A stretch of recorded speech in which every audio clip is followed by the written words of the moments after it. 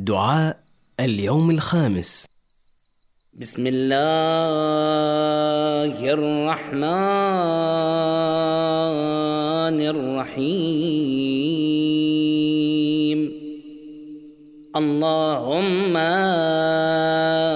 صل على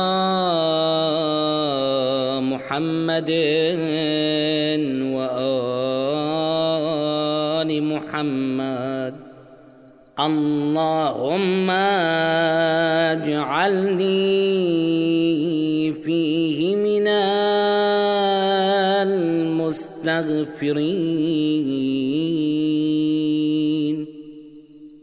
واجعلني فيه من عبادك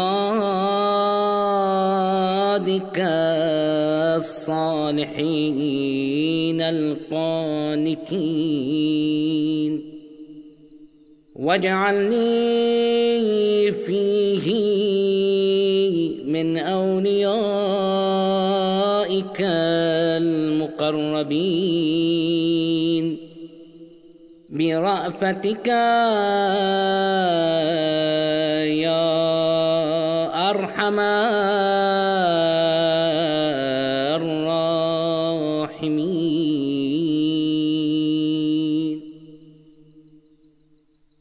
Supplication for the 5th day of the month of Ramadan.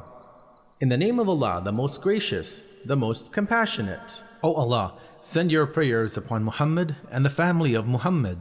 O Allah, on this day, place me among those who seek forgiveness, and on this day, place me among your righteous and obedient servants, and on this day, place me among your close friends. By your kindness, O the most merciful of those who show mercy.